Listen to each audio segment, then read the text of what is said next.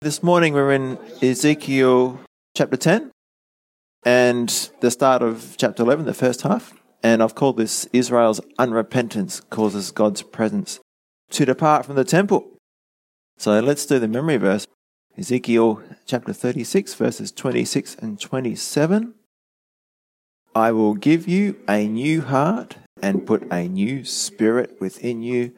I will take the heart of stone out of your flesh and give you a heart of flesh.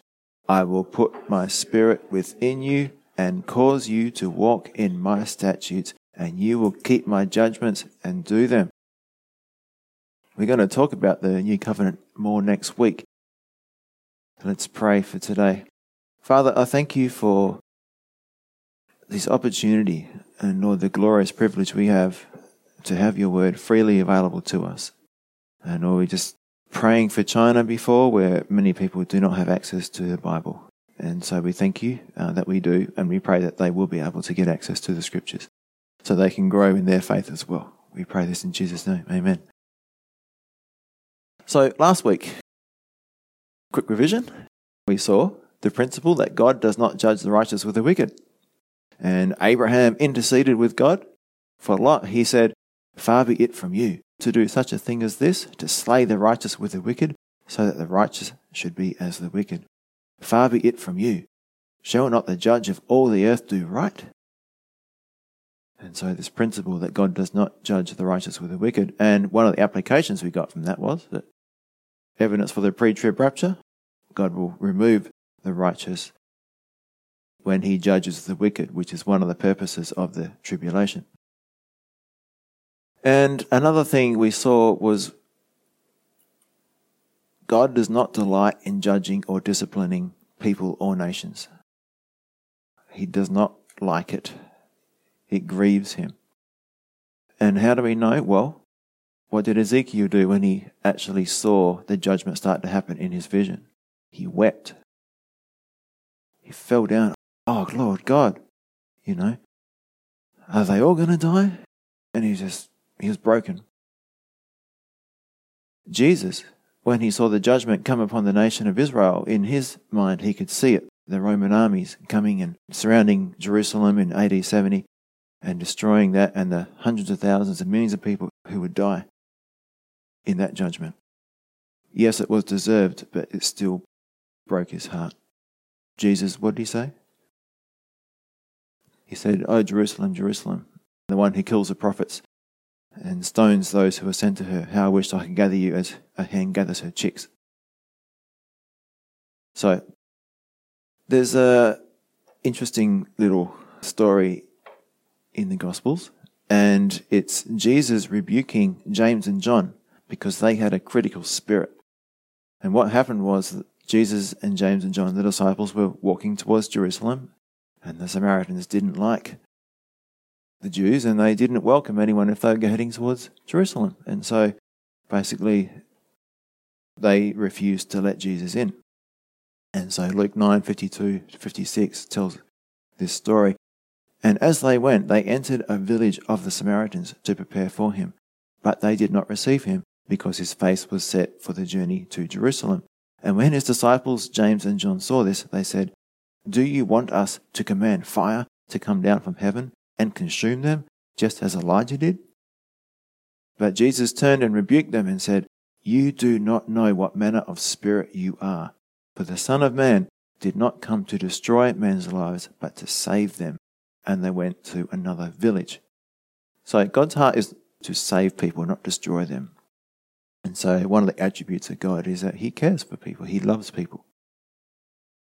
And this critical spirit is very dangerous, because if we have a critical spirit, we will tear people down instead of building them up.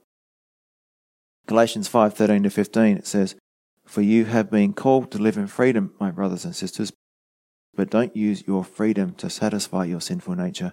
Instead, use your freedom to serve one another in love. For the whole law can be summed up in this one command: love your neighbor as yourself. But if you're always biting and devouring one another, watch out. Beware of destroying one another."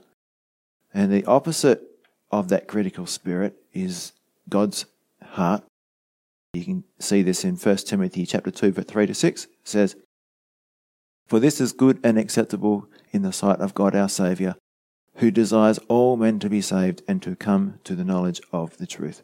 For there is one God and one mediator between God and man, the man Christ Jesus, who gave himself a ransom for all." So we can have differences in what we believe, and that's okay. We always will. But how we deal with those differences, it can be done in a critical spirit, where those differences can pull us apart, or it can be done in a spirit of love, where it can actually make us strong. And when I was teaching through the book of Revelation, I shared this story, how Lindsay teaches a pre-trib rapture, but one of his best friends, also a very famous theologian, he was the opposite. He was a post-trib rapture. And they'd argue about it, but at the end of the day, they'd stop arguing, shake hands, and then get on with having fellowship. And so they could agree to disagree. So this week, Ezekiel chapter 10 and the first part of chapter 11. So the four main points we're going to cover today are God's presence, or the Shekinah glory, leaves the temple, and that's one of the major themes in the book of Ezekiel. Ezekiel's vision of God and his chariot throne in chapter 10. The third is the judgment of the false prophets and false teachers, Ezekiel 11, 1 to 13. And the fourth, and we'll finish this next week, the promise of the regathering of Israel and renewed relationship with God, including looking forward to the new covenant, which we are privileged to enjoy today. So firstly, God's Shekinah glory leaves the temple. Again, it's one of the main themes that goes throughout the book of Ezekiel. In the start of the book, it leaves. At the end of the book, it comes back. And so I'm just going to go through the verses that talk about this and list them out so you can see the progression. So as we go through the rest of the book, you can kind of understand what's happening. You put it all together. Now, why is it happening? Firstly, the key verse which explains why God's presence is leaving the temple is Ezekiel chapter 8, verse 6. It says, "Furthermore, he said to me, Son of man, do you see what they are doing, the great abominations that the house of Israel commits here, to make me go far away from my sanctuary?" So, for me, and if you're a Jew, especially a faithful Jew, imagine being Ezekiel and seeing God's presence go away from the temple. And we'll get into more about why this would be really difficult for a God-fearing Jew. Sad and heart-wrenching as you see God slowly, unwillingly, reluctantly, gradually, and stepwise move away from where his physical presence, the Shekinah glory, had been dwelling above the cherubim on the mercy seat in the Holy of Holies ever since Solomon dedicated the temple to the Lord, about 400 years prior to this time. So, and why is it happening? Well, sin. The majority of Jews had rejected God's leadership and authority over them. They were rebelling against God. And that's what sin is. It's rebellion against God. Now, I want to try and help you understand what this would mean for the Jews to be in their culture, their religion, and what this means for them. It would be an understatement to say that this was a major blow or a great disappointment. You know how the Jews, the religious Jews today, the Orthodox Jews, they go to the Western Wall and they pray and they want to get as close as they can to the original temple, where the original temple stood. And so basically, the temple for them, it's almost like an idol. And why is it so important to them? Because it represents the presence of God. So, this is a hypothetical thing, right? Okay? Imagine that, as a Christian, you have the Holy Spirit living inside of you. Just imagine what it would be like if God took his Holy Spirit from inside of you and you weren't a Christian anymore. Your whole identity is gone. You're now unsaved. Of course, that can't happen.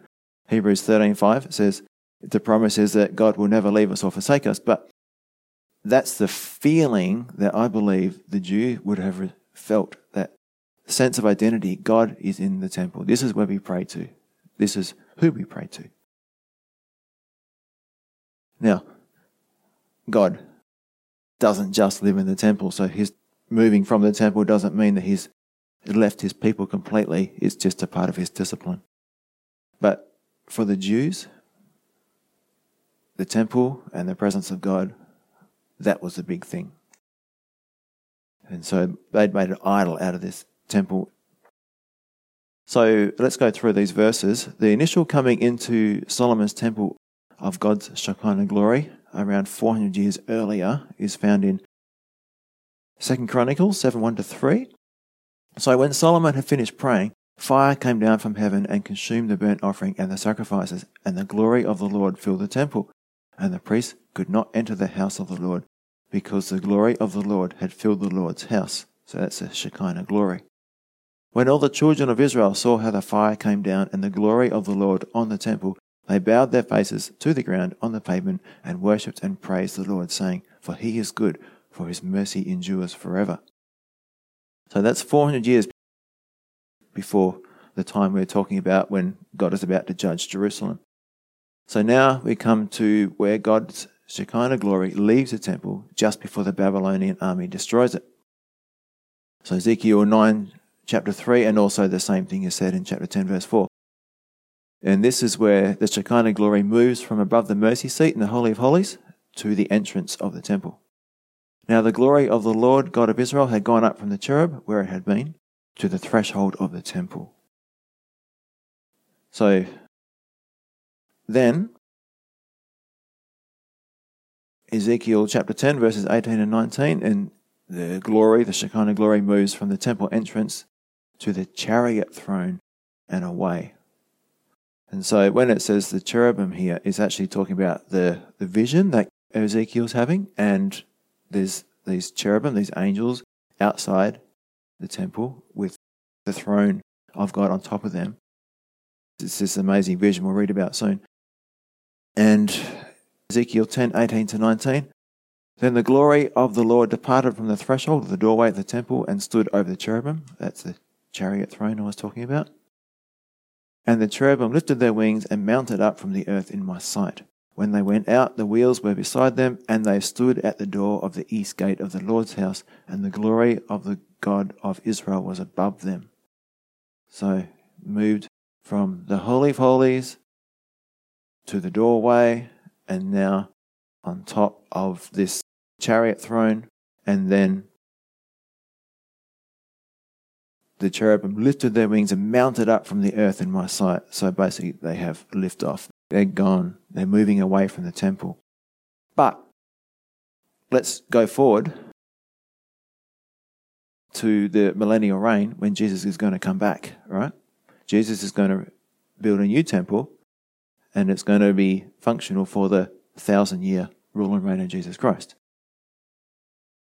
And so this is what it says in Ezekiel 43, 1-5.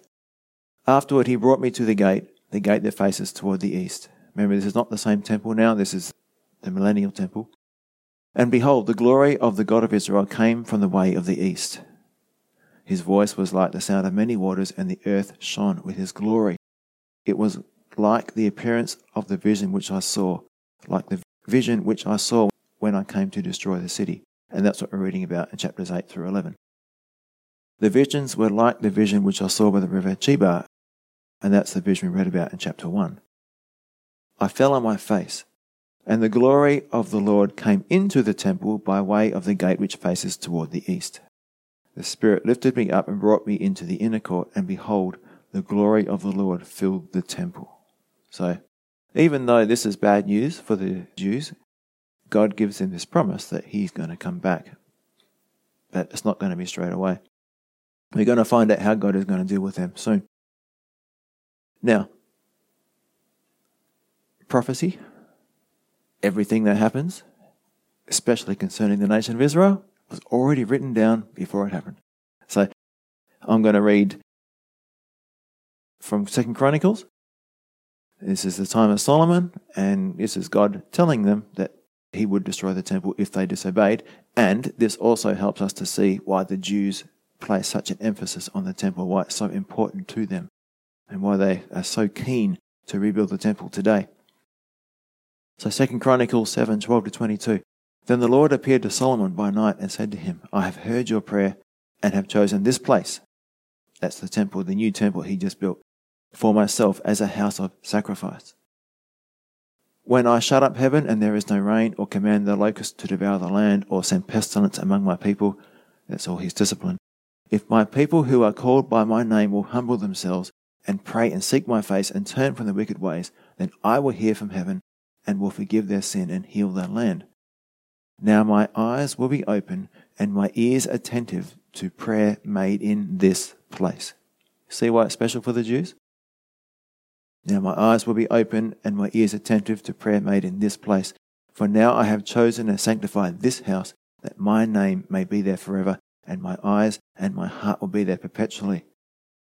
As for you, if you walk before me as your father David walked, to do according to all that I have commanded you, and if you keep my statutes and my judgments, then I will establish the throne of your kingdom, as I covenanted or promised with David your father, saying, you shall not fail to have a man as ruler in Israel. Verse 19, but if you turn away and forsake my statutes and my commandments which I have set before you, and go and serve other gods and worship them, then I will uproot them from my land which I have given them, and this house which I have sanctified for my name I will cast out of my sight, and will make it a proverb and a byword among the peoples, that is, the surrounding nations. Verse 21 continues, and as for this house which is exalted, everyone who passes by it will be astonished and say, why has the Lord done thus to this land and this house, that is, the land of Israel and the temple? Verse 22, then they will answer, because they forsook the Lord God of their fathers, who brought them out of the land of Egypt, and embraced other gods, and worshipped them, and served them. Therefore he has brought all this calamity on them. So, Solomon's just dedicating the temple, and God's telling them that, yep, you're going to worship other gods, and this is what's going to happen. So, again, with the nation of Israel, just about everything regarding what happened to them was predicted for what happened. Now, move on to Ezekiel's vision of the glory of God in chapter 10. Remember, this started in chapter 8, and the whole thing is this vision of corruption and judgment at the temple in Jerusalem.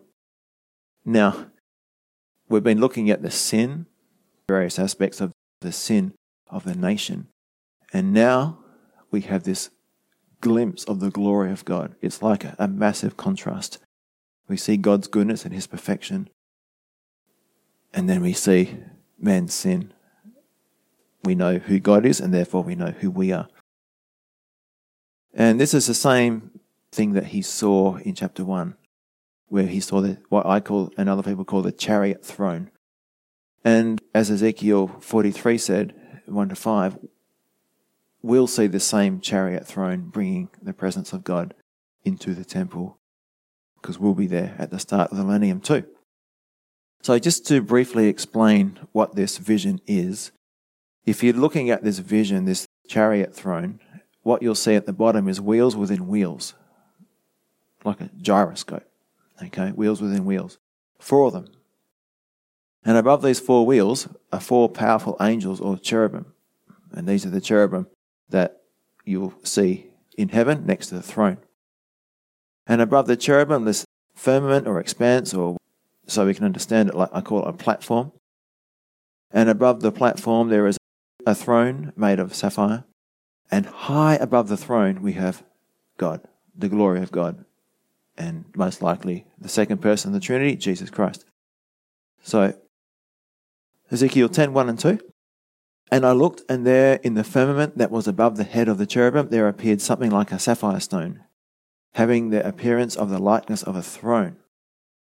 Then he spoke to the man clothed with linen and said, go in among the wheels under the cherub, fill your hands with coals of fire from among the cherubim, and scatter them over the city. And he went in as I watched. So as I said, the cherubim are very likely the same 4 cherubim or mighty angels that are associated with God's presence and throne in Revelation 4, 4-6. You remember what they're saying? They're constantly calling out, holy, holy, holy is the Lord God Almighty, who was and is to come. So we'll see them there as well.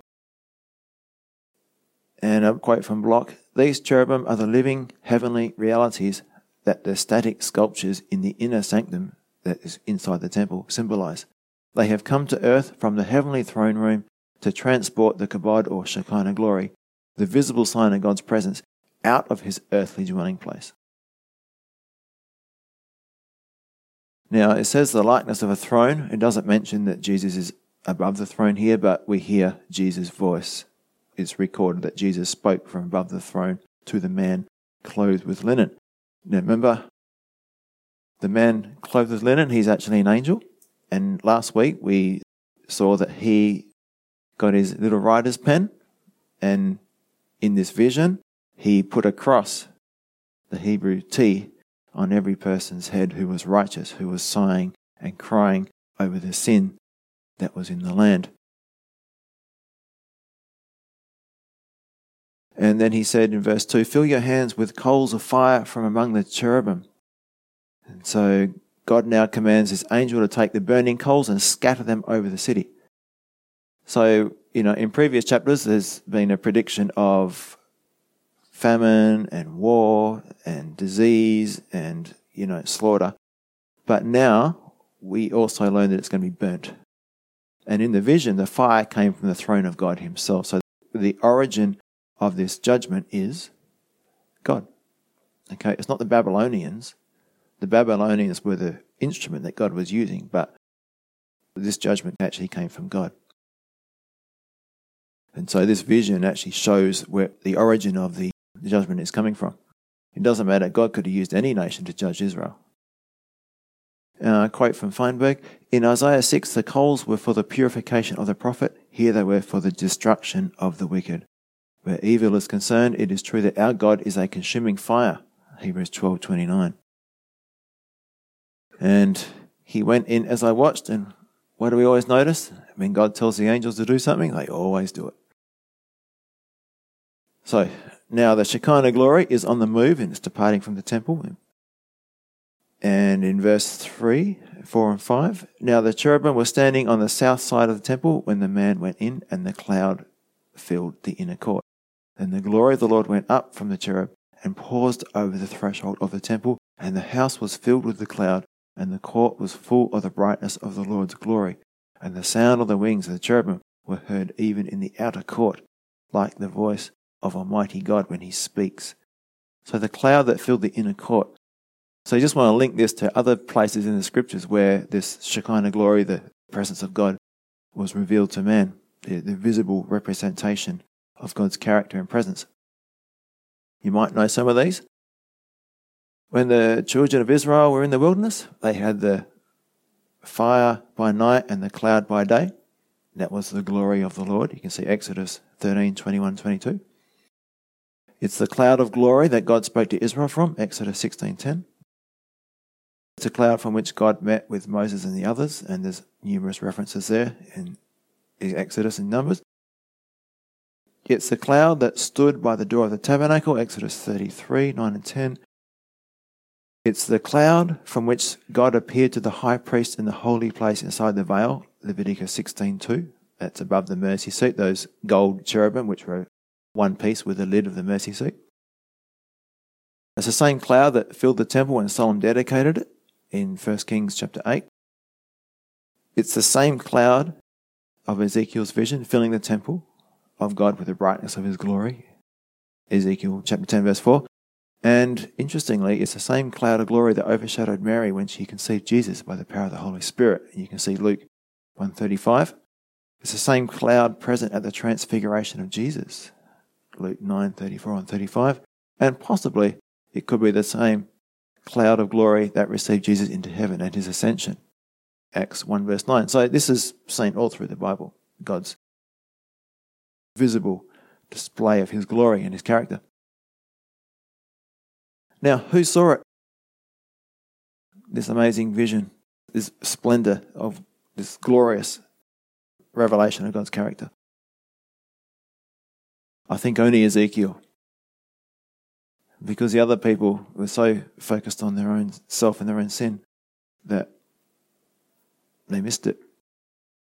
You know, we can be focused on ourselves and God can be working around us and other people can be seeing it happen.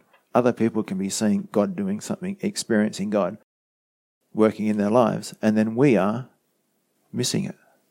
We're blind. Why? Because our eyes aren't open. We're focused on the wrong things. We're not looking. And a quote from Wright, he said, "The sad thing was that Ezekiel was evidently the only person who saw the glory of God. The rest had eyes only for images, pictures, and the lesser glory of the sun." And in verse 4 it says, "The glory of the Lord went up from the cherub and paused over the threshold of the temple." So here the Shekinah glory of God is on the move and it's pausing as it's about to leave the temple. Now, it's interesting. There's no hint of it pausing and going in stepwise as it went in Solomon's day. Why is it taking so long and it taking so many steps? Yeah, it's a reluctant departure. God doesn't want to leave. There's a quote from Paul here, showing both his unwillingness to leave and giving them time to bethink themselves and return by repentance. And he stands where he might be seen both by priests and people, that both might be moved to repentance. Now we look at the coals of fire for judgment in verses 6 to 8. "Then it happened when he commanded the man clothed in linen, saying, 'Take fire from among the wheels, from among the cherubim,' that he went in and stood beside the wheels. And the cherub stretched out his hand from among the cherubim to the fire that was among the cherubim, and took some of it and put it into the hands of the man clothed with linen, who took it and went out. The cherubim appeared to have the form of a man's hand under their wings." Remember, this is the chariot throne. In the middle of this chariot throne, there's a fire and coals. And so one of the four big angels reaches a hand in, takes some of the coals, and gives it to the angel with the inkhorn, the one that marked all the believers. And again, the fire of God's judgment comes from the throne and glory of God itself.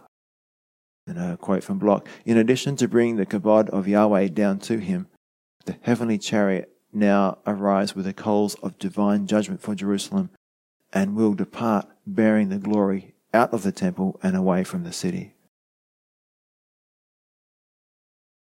And verse 7, it says, "He put it into the hands of the man clothed with linen." So what's he going to do with it? What did verse 2 say? Scatter it all over Jerusalem. So Jerusalem is going to burn, literally.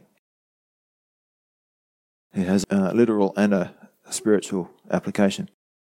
Now, we're just going to quickly read through this next section.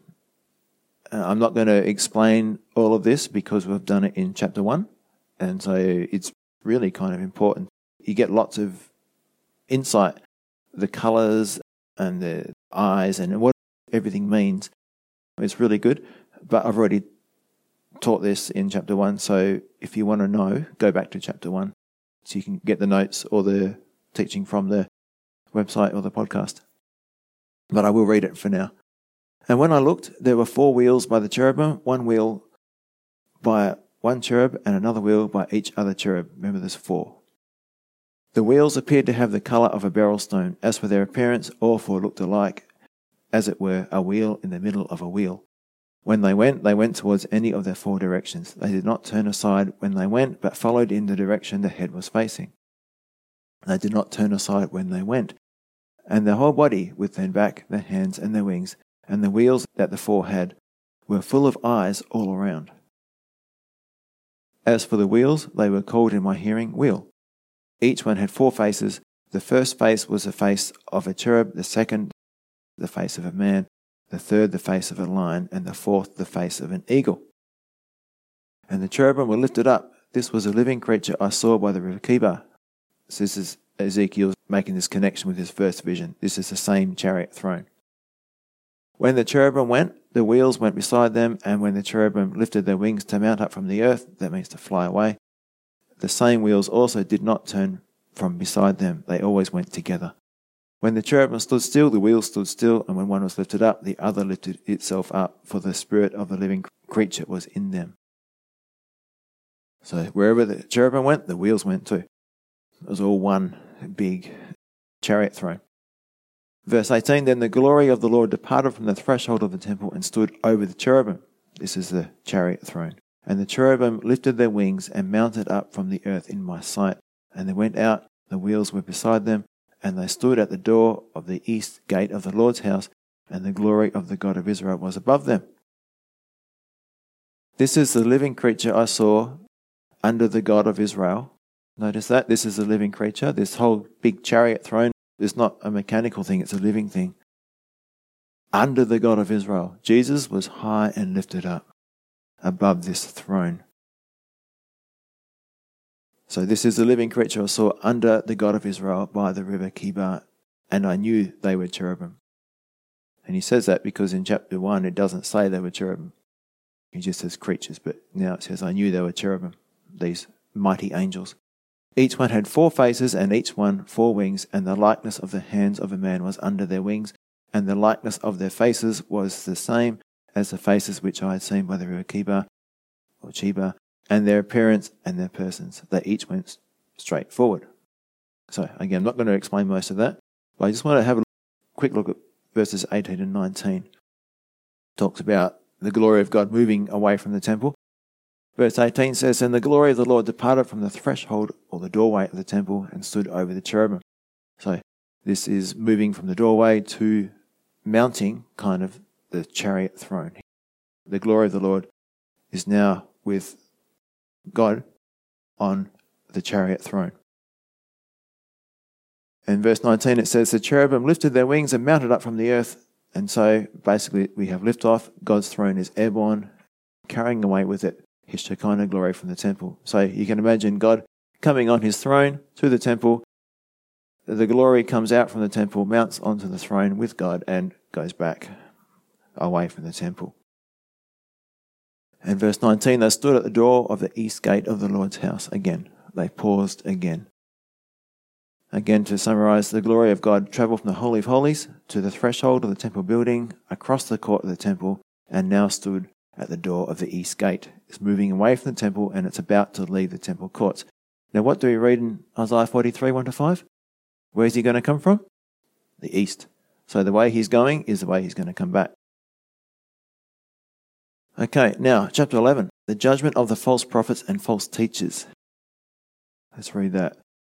Verses 1-13. Then the Spirit lifted me up and brought me to the east gate of the Lord's house, which faces eastward. And there at the door of the gate were 25 men. Remember, these guys were worshipping the sun? Among whom I saw Jezaniah the son of Azur and Pelatiah the son of Benaiah, princes of the people.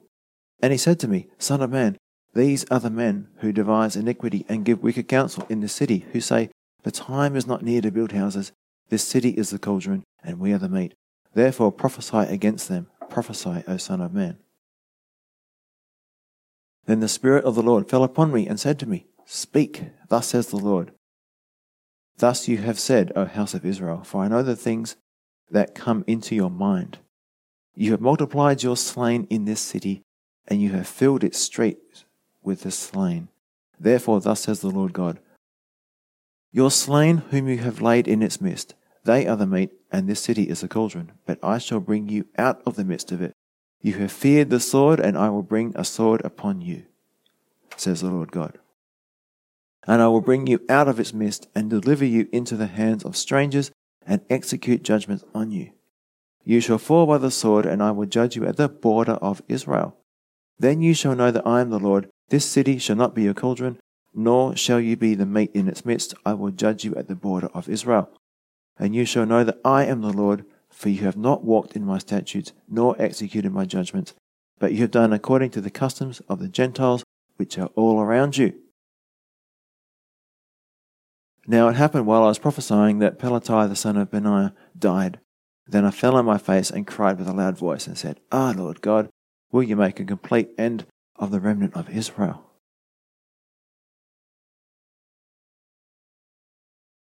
So again, in verse 1 it says, The Spirit lifted me up. So where is Ezekiel physically? He's in Babylon. But by the Spirit, in this vision, he's in Jerusalem. And this vision concerns the spiritual corruption of Jerusalem and the judgment coming to it. And in verse 1 also, at the gate, the 25 men, probably the same group of men we read about in chapter 8, verse 16. They had their backs to the temple and worshipping the sun as they faced the east gate. And it says about them in verse 2, these are the men who devise iniquity and give wicked counsel in this city. So wicked leaders will lead people astray. So bad government is not good. And they're saying this, the time is not near to build houses, this city is the cauldron and we are the meat. So what does it mean? Well, it's confusing if you just look at it, but if you take it in the context of the chapter, you can figure it out. So I'm standing on the shoulders of those who've gone before me. So in the context of the rest of the chapter, it seems they were defiantly saying that they would be safe in Jerusalem, despite what the prophets Jeremiah and Ezekiel had been telling them. And a quote from David Guzik, it seems better to regard the time is not near to build houses as a question, not a statement. Isn't it time to build houses? This was a statement of confidence that Jerusalem would be safe and delivered from the Babylonian threat. Just as pieces of meat are safe in a covered cauldron, so they claimed to be safe. So if it's inside the pot, then it's safe.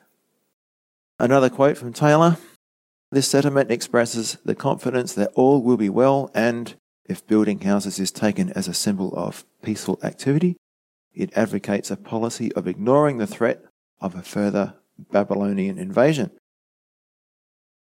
Another quote from Wisby, the innuendo in this metaphor was that the people in Jerusalem were the choice cuts of meat, while the exiles in Babylon were just the scraps and rejected pieces. So do you get the idea here? They're saying that everything's all right for us, we're safe, go away, we're not listening to you. In verse 5, then the Spirit of the Lord fell upon me and said to me, speak, thus says the Lord, thus you have said, O house of Israel, for I know the things that come into your mind. He knows their thoughts. For you have multiplied your slain in the city, and you have filled its streets with the slain. So what does a corrupt government do? Leads to crime and violence. So as our government becomes more corrupt, so will our culture, and it will become more and more violent and corrupt. Now, in verse 7, God is going to turn around this saying and put it back on them. So verse 7 it says, therefore thus says the Lord God, your slain whom you have laid in its midst, they are the meat, and this city is a cauldron. So, a quote by David Guzik, Ezekiel turned the defiant claim of confidence into a prediction of doom. They wouldn't be protected in the cauldron, they'd be cooked and then devoured. Another quote from Trapp, thus their own words, spoken in mockery, are wittily retorted upon them and driven back down their throats, as it were. Block says, no longer is Jerusalem a crock or a pot in which food is securely stored. She is a pot over the fire in which the meat is cooked. So you see how God's, through Ezekiel, has turned it around? They thought they were going to be safe, and God turns it around and says, no, you're going to be cooked in there. Verse 7 to 11, it says, but I shall bring you out of the midst of it. You have feared the sword, and I will bring a sword upon you, says the Lord God. And I will bring you out of its midst, and deliver you into the hands of strangers, and execute judgments on you. You shall fall by the sword. I will judge you at the border of Israel. Then you shall know that I am the Lord. This city shall not be your cauldron, nor shall you be the meat in its midst. I will judge you at the border of Israel. So, Ezekiel is making a prediction here. He's saying that these corrupt leaders who have been deceiving the people would survive the siege of Jerusalem, but would then face judgment. They would stand before Nebuchadnezzar at Riblah, and that's at the northern border of Israel. And what would happen to them? They'd be executed. And there's lots of passages that record these events where the princes and the leaders were executed before Nebuchadnezzar. I'll just read one. Jeremiah 52 verse 10. Then the king of Babylon killed the sons of Zedekiah before his eyes, and he killed all the princes of Judah in Riblah. So, just as Ezekiel prophesied and predicted, all the leaders of the princes, they survived the famine, but because they were the leaders and they were corrupt and they kept a lot of the food for themselves. But they were taken to Nebuchadnezzar, Riblah, the northern border of Israel, and they were killed there. Verse 12, and you shall know that I am the Lord. So again, when the people saw that the fate of the leaders went exactly as God said, they would go, yep, well, God said that would happen. God was right. God's in control. The purpose of God's prophecies and his discipline is that we come back into renewed fellowship with him. Now, why did it happen? Verse 12, for you have not walked in my statutes nor executed my judgments, but have done according to the customs of the Gentiles, which are all around you. So, this is an application for us too. Why were they being judged? They were just like the nations around them. So just like Lot was influenced by the world instead of being influenced to the world, and because of that, because he was influenced by the world, he suffered in their judgment. So these worldly men would face judgment when the time of judgment came. And again, we said, I think last week, if we'd only judge ourselves, then we wouldn't have to face God's divine discipline. And God's justice is fair. It says in verse 12, having done according to the customs of the Gentiles, which are all around you. And once again, punishment or consequence fits the crime. If they want to be like the surrounding pagan nations, fine, go and be in the pagan nations and live like they do. Sometimes the worst thing that God can do to us is to give us what we want. And sometimes the only way for us to learn that what we want is bad for us is for God to give us what we want. It hurts us. And we go, okay, that's why God didn't want me to have this. And that's what God did with the idols with Israel. They wanted idols. They were so keen on worshipping idols. And God sent to the land of Babylon. And it basically, one of the scriptures, it says that Babylon was crazy with idols. It was the idol center of the world. You know, basically they had idols upon idols. And God says, you want idols? Go. Go to the capital of idols. And it did kill them, you know. When they came back, they never worshipped idols ever again. So God does the same with us, I believe. Now, in verse 13, Ezekiel's response to the death of one of the princes or leaders, it says, now it happened when I was prophesying that Petala, the son of Benaiah, died, that I fell on my face and cried out with a loud voice and said, Lord God, will you make a complete end of the remnant of Israel? So, at this time, when he's prophesying, one of the princes, one of the rulers dies, and you see Ezekiel's heart of love and compassion towards even his enemies, the false prophets. Remember, he was standing real strong against these guys, and so was Jeremiah. But in his heart, he didn't want to see them perish. And that's God's heart towards people as well. As we read at the start, he wants all men to be saved. And we need to have that same heart towards other people. A quote from Feinberg, Pelatiah may have been the leader of those who scoffed at God's word. His death was a foretaste of what awaited the rest whom Ezekiel had warned. Now, we come to the promise of the regathering of Israel and renewed relationship with God, and this includes the new covenant. It looks forward to the new covenant. And this is 11 verses 14 to 24. We're not going to read it today, but just to put this in perspective, to get the big picture, we need to recognize that when God judges, he also shows mercy.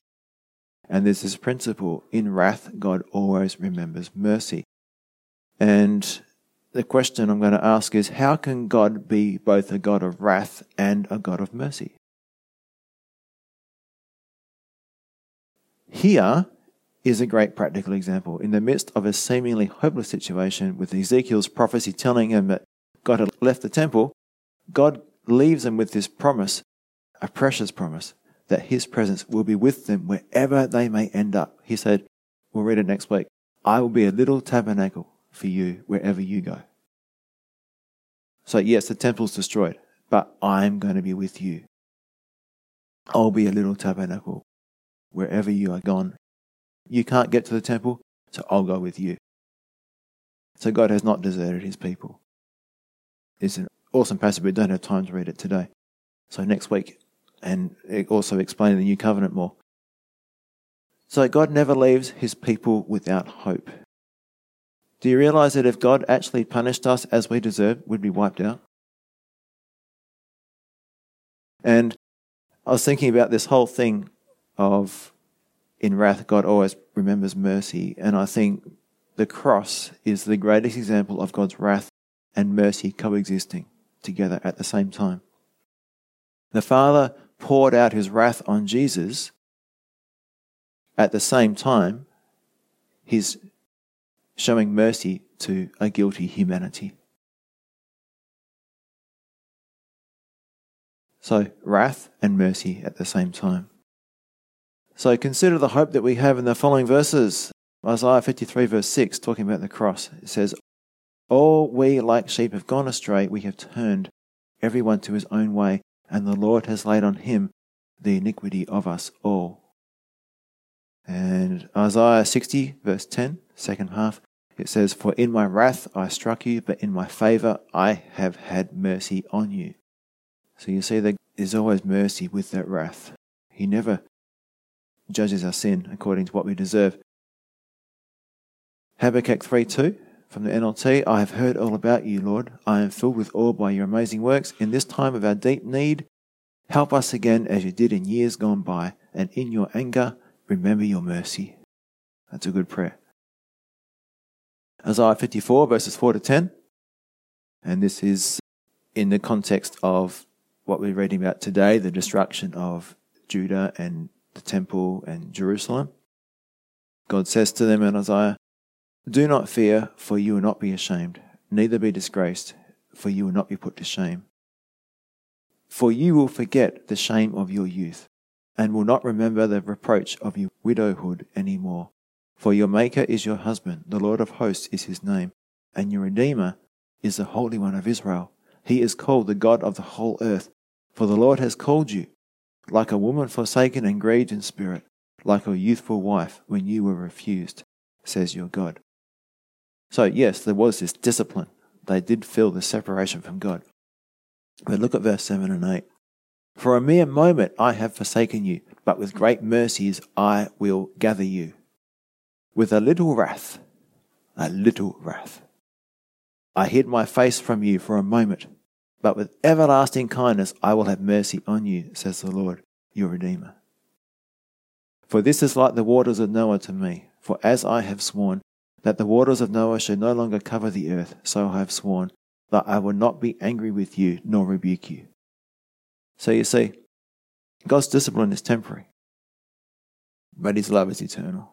And there will come a time when the nation of Israel will be his special people in the millennium, and they will be walking with him really, really closely in the new covenant experience with the Spirit in them, working through them, and they will be obedient as a nation. And so this is a promise that this is talking about, that I will not be angry with you nor rebuke you. For the mountains shall depart and the hills be removed, but my kindness shall not depart from you, nor shall my covenant of peace be removed, says the Lord, who has mercy on you. Again, the context is the nation of Israel, but we can apply it to ourselves too. Now, Psalm 103, some of my favourite verses in the Bible, reading from verses 8 to 14. "The Lord is merciful and gracious, slow to anger and abounding in mercy. He will not always strive with us, nor will he keep his anger forever. He has not dealt with us according to our sins, nor punished us according to our iniquities. For as the heavens are high above the earth, so great is his mercy towards those who fear him. As far as the east is from the west, so far has he removed our transgressions from us. As a father pities his children, so the Lord pities those who fear him. For he knows our frame, he remembers that we are dust." So again, slow to anger, abounding in mercy.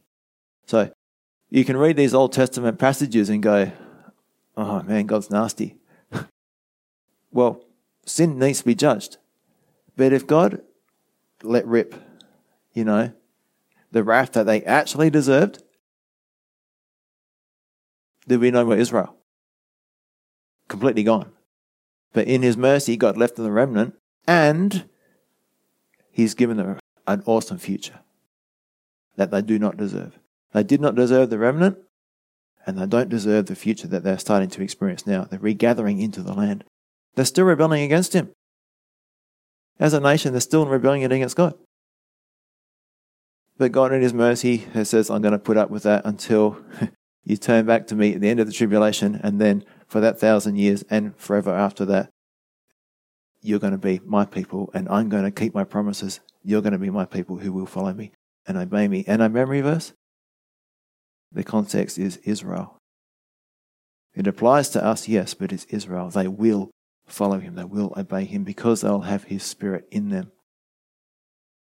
So, Father, I thank you for this awesome opportunity to discover more about who you are. And Lord, we're seeing, and it's difficult to read, judgment. You're judging sin.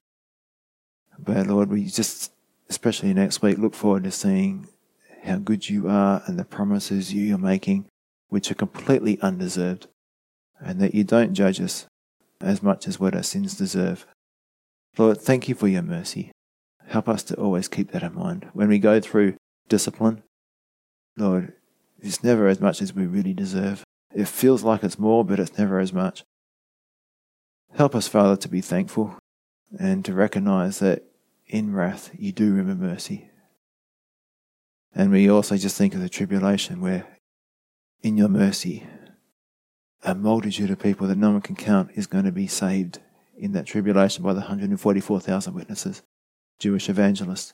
So again, thank you for your mercy. Lord, none of us deserve to be saved, but in your mercy you have done that. So we thank you for this in Jesus' name. Amen.